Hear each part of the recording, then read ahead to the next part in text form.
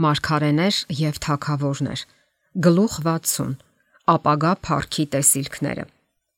Չարի ուժերի հետ երկարաձիգ հակամարտության ամենամութ օրերին Աստծո եկեղեցուն տրվել են հայտնություններ Եհովայի հավերժական ծրագրերի մասին։ Նրա ժողովրդին թույլ է տրվել ներկա փորձություններից այն կողմ տեսնելու ապագայի հաղթանակները, երբ պատերազմը կավարտվի եւ փրկվածները կմտնեն խոստացված երկիր։ Ապագա Փառքի այս տեսիլքները, Աստծո ձեռքով նկարագրված տեսարանները այսօր պետք է թանկ լինեն նրա եկեղեցու համար, երբ դարավոր պայքարը շուտով ավարտին է մոտենում եւ խոստացված օրհնությունները շուտով կիրականանան իրենց կատարյալ լիությամբ։ Անցյալի մարգարեների միջոցով բազմաթիվ մխիթարական լուրեր տրվեցին եկեղեցուն։ Մխիթարեք իմ ժողովրդին։ Սա էր Եսայային տրված Աստծո հանձնարարականը։ Եվ հանձնարարականի հետ տրվեցին նաև հրաշալի տեսիլքներ, որոնք հավատացյալների հույսն ու ուրախությունն են եղել հետագա բոլոր դարերի ընթացքում։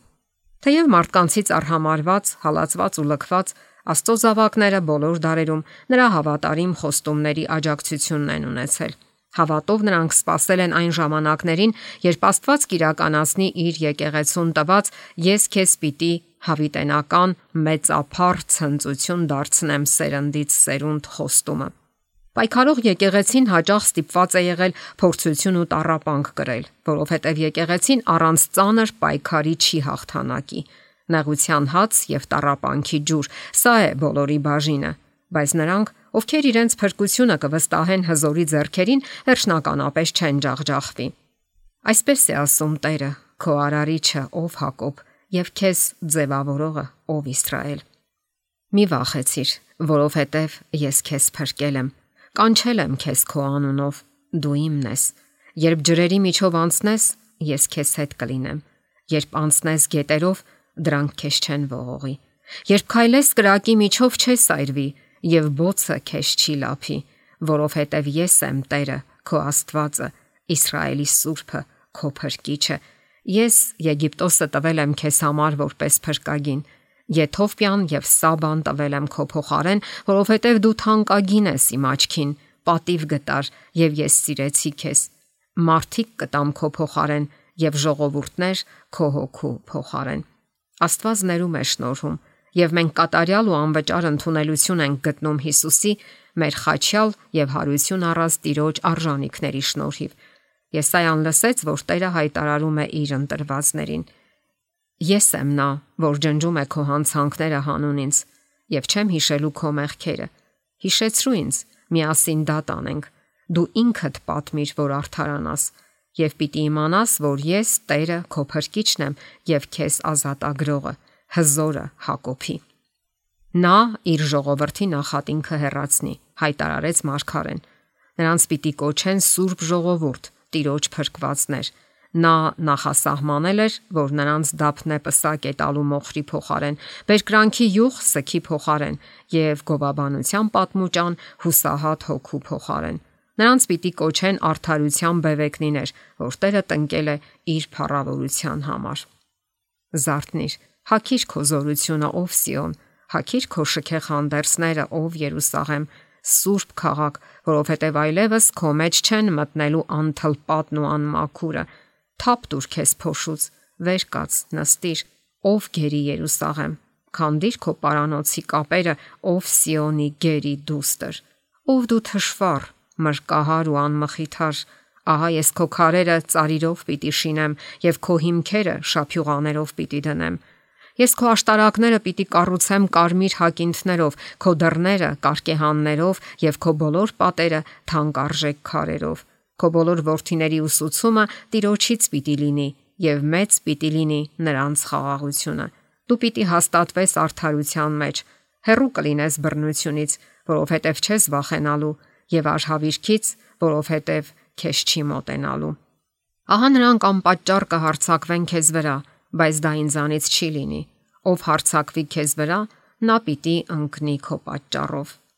Ամեն մի գործիք, որ շինված է քո դեմ, հաջողություն չպիտի ունենա, եւ ամեն լեզու, որ դատաստանի է ելնելու քո դեմ, պիտի դատապարտվի։ Այս է Տիրոջ ծառաների ժառանգությունը եւ ինձանից է գալու նրանց արդարացումը, ասում է Տերը։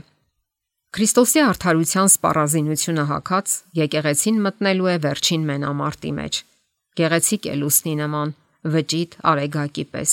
ահարկու դրոշակակիր զորքերի պես։ Այն պետք է գնա բովանդակ աշխարհ հաղթելով եւ հաղթելու համար։ Չարի ուժերի դեմ եկեղեցու պայքարի խավար ժամը անմիջապես կնախորդի նրա վերջնական ազատագրման օրվան։ Սակայն նրանք, ովքեր Աստծուն են վստահում, չպիտի վախենան, քանի որ երբ բռնավորի կատաղությունը պատի փոթորկի նման, Աստված ապավեն փոթորկի դեմ կլինի իր եկեղեցու համար։ Միայն արդարներին է փրկություն խոստացված այդ օրը։ Սիոնում սարսափում են մեղավորները, դողն է բռնել անաստվածներին։ Մեզանից ով կարող է բնակվել լափող կրակի հետ, մեզանից ով կարող է բնակվել հավիտենական բոցերում։ Արդարությամբ քայլողը եւ ճշմարտությամբ խոսողը, անիրավության շահը մերժողը, կաշառք չընդունելու համար ձեռքերը թափ տվողը, արյունահեղություն չլսելու համար ականջները խցողը եւ չարություն չտեսնելու համար իր աչքերը փակողը, ահա նա պիտի բնակվի բարձունքներում։ Ժայռերի ամրությունները նրա ամրոցը պիտի լինեն, նրա հացը պիտի տրվի նրան, նրա ջուրը ապահովված պիտի լինի։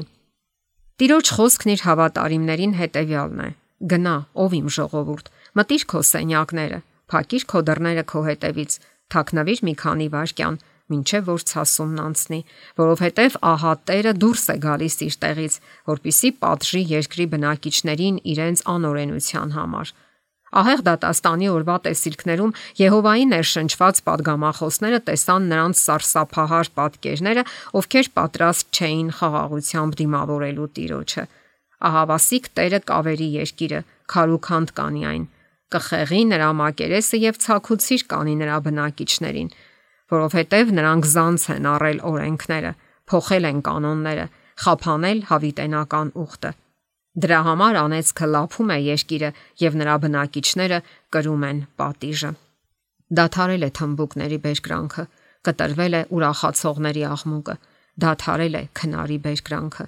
Ափսոս այդ օրվան, որովհետև մոտ է Տիրոջ օրը եւ ամենակարողի կողմից որպես ավերում է գալիս։ Խորշոմել են սերմերը, ամայացել են շտեմարանները, քանդվել ամբարները, որովհետև ցորենը խորշակահար եղավ։ Ինչպես են հեծեծում անասունները, մոլորվել են արջառների հոտերը, որովհետև արոտ չկա նրանց համար, ոչխարների հոտերը եւս տառապում են։ Որդը չորացել է, թզենին թառամել, նռնենին, արմավենին ու խնձորենին դաշտի բոլոր ծառերը չորացել են, որովհետև մարդկանց որդիներից հեռացել է ուրախությունը։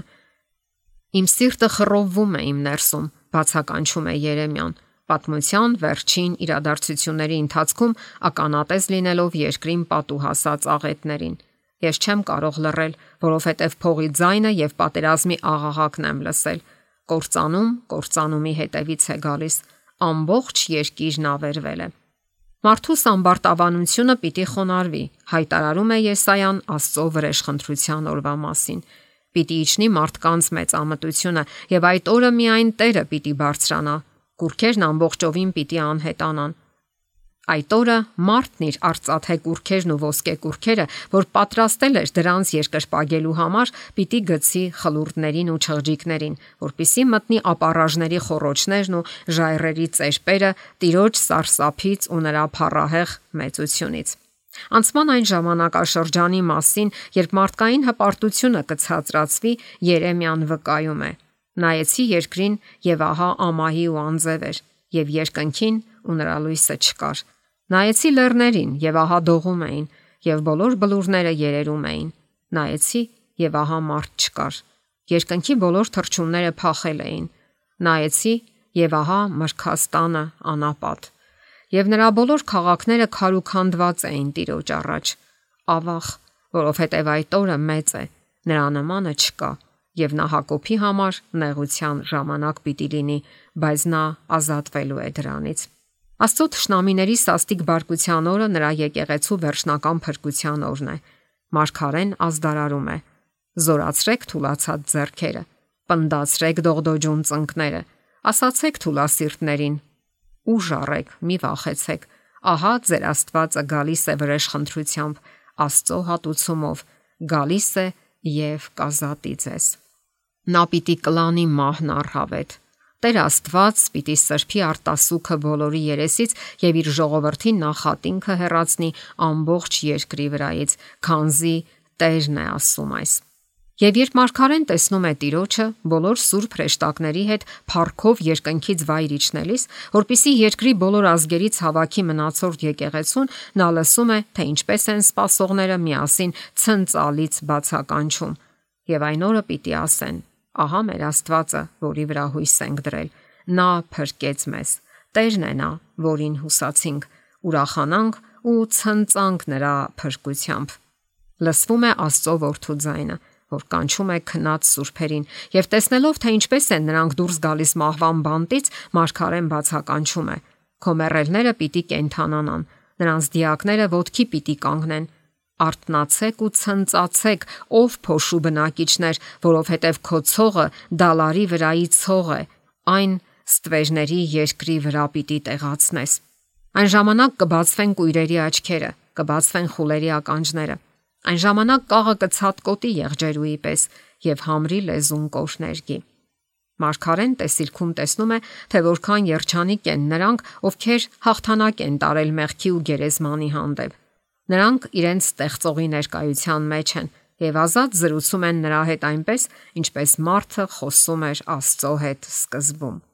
Իսկ դուք հավիտյան ուրախացեք, ասում էր Տերը նրանց, ու բերկրեք նրանով, ինչ ես ստեղծելու եմ։ Քանզի հա ես ստեղծում եմ Երուսաղեմը իբրև բերկրանք եւ նրա ժողովրդին իբրև ուրախություն։ Ես պիտի ցնծամ Երուսաղեմով եւ ուրախանամ իմ ժողովրդով։ Նրա մեջ այլևս լացի ձայն չպիտի լսվի եւ ոչ էլ ողբի ձայն, եւ ոչ մի բնակիչ չի ասելու ես հիվանդ եմ։ Այնտեղ բնակվող ժողովրդի անօրենությունը ներվելու է։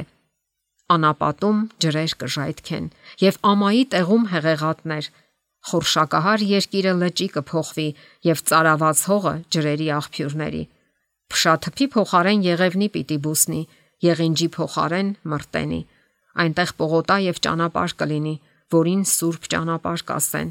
Այդ տեղով անմաքուրը չպիտի անցնի, դա նրանցը կլինի։ Այդ ճանապարհով գնացողները հիմարներն անգամ չեն մոլորվի։ Երուսաղեմի հետ քաղցրությամբ խոսեք։ Հայտարարեք, որ նրա զինվորական ծառայությունն ամբողջացավ, որ թողություն է տրվել նրա անօրենությանը, որ նա իր բոլոր մեղքերի համար Տիրոջ ձեռքից կրկնապատիկ հատուցում է ստացել։ Երբ Մարգարեն տեսավ փրկվածներին, որ ապրում են Աստծո քաղաքում, ազատ մեղքից ու անեծքի բոլոր հետևանքներից, նա հիացմունքով բացականչեց.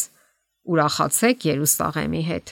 ցնծացեք նրա համար, դուք բոլորդ, որ սիրում եք նրան, ուրախացեք նրա հետ ցնծությամբ։ Քո երկրում այլևս լսելի չեն լինելու բռնությունը, ոչ էլ քո սահմաններում ավեր ու քանդում։ Դու քո պարիսպները կոչելու ես փրկություն եւ քո դռները գովաբանություն։ Ցերեկն այլևս արևը չի լինելու քո լույսը եւ լուսինը քեզ չի լուսավորելու գիշերը, այլ Տերը կլինի հավիտենական լույսը եւ քո Աստվածը քո փառքը։ Քո արևն այլևս մայր չի մտնի եւ քո լուսինը չի խավարի, այլ Տերը պիտի լինի քո հավիտենական լույսը եւ քո սքի օրերը պիտի վերջանան։ Քո ժողովուրդը բոլորը արդար պիտի լինեն, հավիտենապես պիտի ժառանգեն երկիրը, իմ տնկած ընձյուղը, իմ ձեռքի գործը, որ ես փառավորվեմ։ Մարգարեին հասան երգի ու երաժշտության ձայներ։ Դրանք այն հրաշալի ելևէջներն էին, որ որևէ մարդկային ականջ չէր լսել կամ միտք երևակայել, եթե ոչ միայն Աստծո տեսիլքներում։ Տիրոջ կողմից փրկագնվածները հետ կդառնան ու բարձրաձայն երգերով կգան Սիոն, եւ նրանց գլխի վրա հավիտենական ուրախություն կլինի։ Ուրախության ու ցնծության պիտի հասնեն նրանք, եւ տրտմությունն ու հեծությունը պիտի փախչեն։ Ցնծություն եւ բերկրություն են տեղ գտնելու նրա մեջ, գոհաբանություն եւ օրհներգության ձայն, եւ երգիչները, ինչպես որ պար բռնողները պիտի ասեն. իմ բոլոր աղբյուրները քո մեջ են, եւ նրանք պիտի բարձրացնեն իրենց ձայնը, ցնծությամբ պիտի գոչեն, պիտի փառավորեն Տիրոջը մեծափառության համար։ Նորաստեղծ երկրում փրկվածները կընդգրկվեն այնպիսի զբաղմունքների ու զվարճանքների մեջ, որոնք մի ժամանակ ուրախություն էին պարգևում Ադամին ու Եվային։ Նրանք կապրեն եդեմական կյանքով, պարտեզում ու դաշտերում։ Նրանք տներ պիտի կառուցեն եւ իրենք պիտի նրանցում բնակվեն, այգիներ պիտի տնկեն եւ դրանց պտուղը իրենք պիտի ուտեն։ Նրանք չեն կառուցելու, որ ուրիշը բնակվի, նրանք չեն տնկելու, որ ուրիշը ուտի, որովհետև իմ ժողովրդի օրերը ծառերի օրերի չափ պիտի լինեն եւ իմ ընտրյալներն իրենք պիտի վայելեն իրենց ձեռքերի գործը։ Այնտեղ կզարգանան բոլոր տաղանդները եւ բոլոր հմտությունները կաճեն։ Կիրագործվեն ամենահզոր ձեռնարկումները, ամենավսեմ ձգտումներն իրականություն կդառնան, ամենամեծ տենչերն ի կատար կացվեն եւ սակայն կհայտնվեն նորանոր բարձունքներ հաղթահարելու, նոր հրաշքներ հիանալու, նոր ճշմարտություններ հասկանալու, ուսումնասիրության նոր առարկաներ եւ անընդհատ կզարգանան նրանց ֆիզիկական, մտավոր եւ հոգեվոր ուժերը։ Մարգարեները, որոնց բացվել էին այս բոլոր հոյակապ տեսարանները, մեծ ցանկություն ունեին հասկանալու դրանց ամբողջ նշանակությունը։ Նրանք փնտրեցին ու քննեցին, քննելով, թե ինչպիսի ժամանակի եւ որ հանգամանքներում էր իրենց մեջ եղած Քրիստոսի հոգին ի սկզբանե վկայում։ Նրանց հայտնվեց, որ ոչ թե իրենց, այլ մեզ էին ծառայում այն բաները, որ այժմ հաղորդվեցին ձեզ նրանց միջոցով։ Ինչ խոր նշանակություն եւ կենթանի հետաքրքրություն են ներկայացնում գալիք իրադարձությունների այդ նկարագրությունները մեզ համար, որ կանգնած ենք դրանց իրականացման նախաշեմին։ Իրադարձություններ, որոնց հետևել եւ սпасել են Աստծո զավակները, փափագել ու աղոթել այն ժամանակից ի վեր, երբ մեր նախածնողները վտարվեցին Եդեմի պարտեզից։ Սիրելի ուխտավոր, մենք դեռ երկրային կյանքի աղմուկ, աղաղակի ու տանջանքների ստվերում ենք գտնվում, սակայն շուտով մեր փրկիչը կհայտնվի, որպիսի փրկի եւ հանգստություն ապարգևի։ Եկեք հավատով նայենք այն երանելի ապագային, որ Աստծո ձեռքն է նկարել։ Նա, ով մահացավ աշխարհի մեղքերի համար, լայն բացում է դրախտի դռները բոլոր նրանց առաջ, ովքեր վստահում են իրեն։ Շուտով ճակատամարտը կավարտվի եւ հաղթանակը կշահվի։ Շուտով մենք կտեսնենք նրան, ում մեջ կենտրոնացած են մեր հավիտենական կյանքի հույսերը, եւ նրա ներկայությամբ այս կյանքի փորձություններն ու տառապանքները ոչինչ կթվան։ Նախկին բաները չպիտի հիշվեն եւ մտաբերվեն։ Ուրեմն մի կորցրեք ձեր վստահությունը, որ մեծ վարձատրություն ունի։ Ձեզ համբերություն է պետք, որպեսզի Աստծո կամքը կատարելով խոստումը ստանաք, քանի որ մի փոքր ժամանակ եւս եւ նա, ով գալու է, կգա ու չի ուշանա։ Իսրայելը կփրկվի հավիտենական փրկությամբ։ Դուք չպիտի ամաչեք, ամոթահար չպիտի լինեք հավիտյանս հավիտենից։ Վեր նայեք եւ թող ձեր հավատը աճի անընդհատ։ Թող այդ հավատն առաջնորդի ձեզ նեղ ճանապարհով, հասցնելով մեծ հավիտենության քաղաքի դռներին, դեպի անսահման ու փառահեղ ապագան, պատրաստված փրկվածների համար։ Արդ եղբայրներ, մինչև Տիրոջ գալուստը համբերող եղեք։ Ահա մշակը համբերությամբ սպասում է հողի պատվական պտղին, մինչև առաջին ու վերջին անձրևը ստանա։ Դուք էլ համբերատար եղեք, ձեր սրտերը ամրացրեք, որովհետև Տիրոջ գալուստը մոտեցել է։ Փրկված ազգի համար կգործի միայն մեկ օրենք, երկնքի օրենքը։ Բոլորը կկազմեն երջանիկ ու միաբան ընտանիք, կրելով գովասանքի ու երախտագիտության հագուստը։ Այս պատկերից դրդված առավոտյան աստղերը կերքեն միասին, իսկ Աստծո զավակները հրճվանքից կբացականչեն, երբ Աստված եւ Քրիստոսը միասին հայտարարեն. այնտեղ այլևս նզովք չի լինելու եւ մահը այլևս չի լինելու։ Եվ նորալուսնից նորալուսին եւ շաբաթից շաբաթ ամեն մարմին պիտի գա իմ առաջ երկրպագելու, ասում է Տերը։ Պիտի հայտնվի Տիրոջ փառքը եւ ամեն մարմին միասին պիտի տեսնեն այն։ Տեր Աստված արդարություն ու գովաբանություն է բուսցնելու բոլոր ազգերի առաջ։ Այն օրը զորությունների Տերն իր ժողովրդի մնացորդի համար պիտի լինի գեղազարդ թակ եւ շքեղ պսակ։ Տերը մխիթարեց Սիոնին, մխիթարեց նրա բոլոր ավերակներին, նրա անապատը դրախտի նման դարձրեց եւ նրա ամայի վայրը Տիրոջ պարտեզի։ Նրան կտրվի Լիբանանի փառքը եւ Կարմեղոսի ու Սարոնի մեծափառությունը։ Այլևս քեզ լքյալ չեն ասի եւ քո երկիրն այլևս չեն կոչի ամայի, այլ քեզ պիտի կոչեն իմ հավանածը եւ քո երկիրը պիտի կոչեն ամուսնացյալ։ Ինչպես փեսան է ուրախանում հարսով, այնպես էլ քո Աստվածը կուրախանա քեզանով։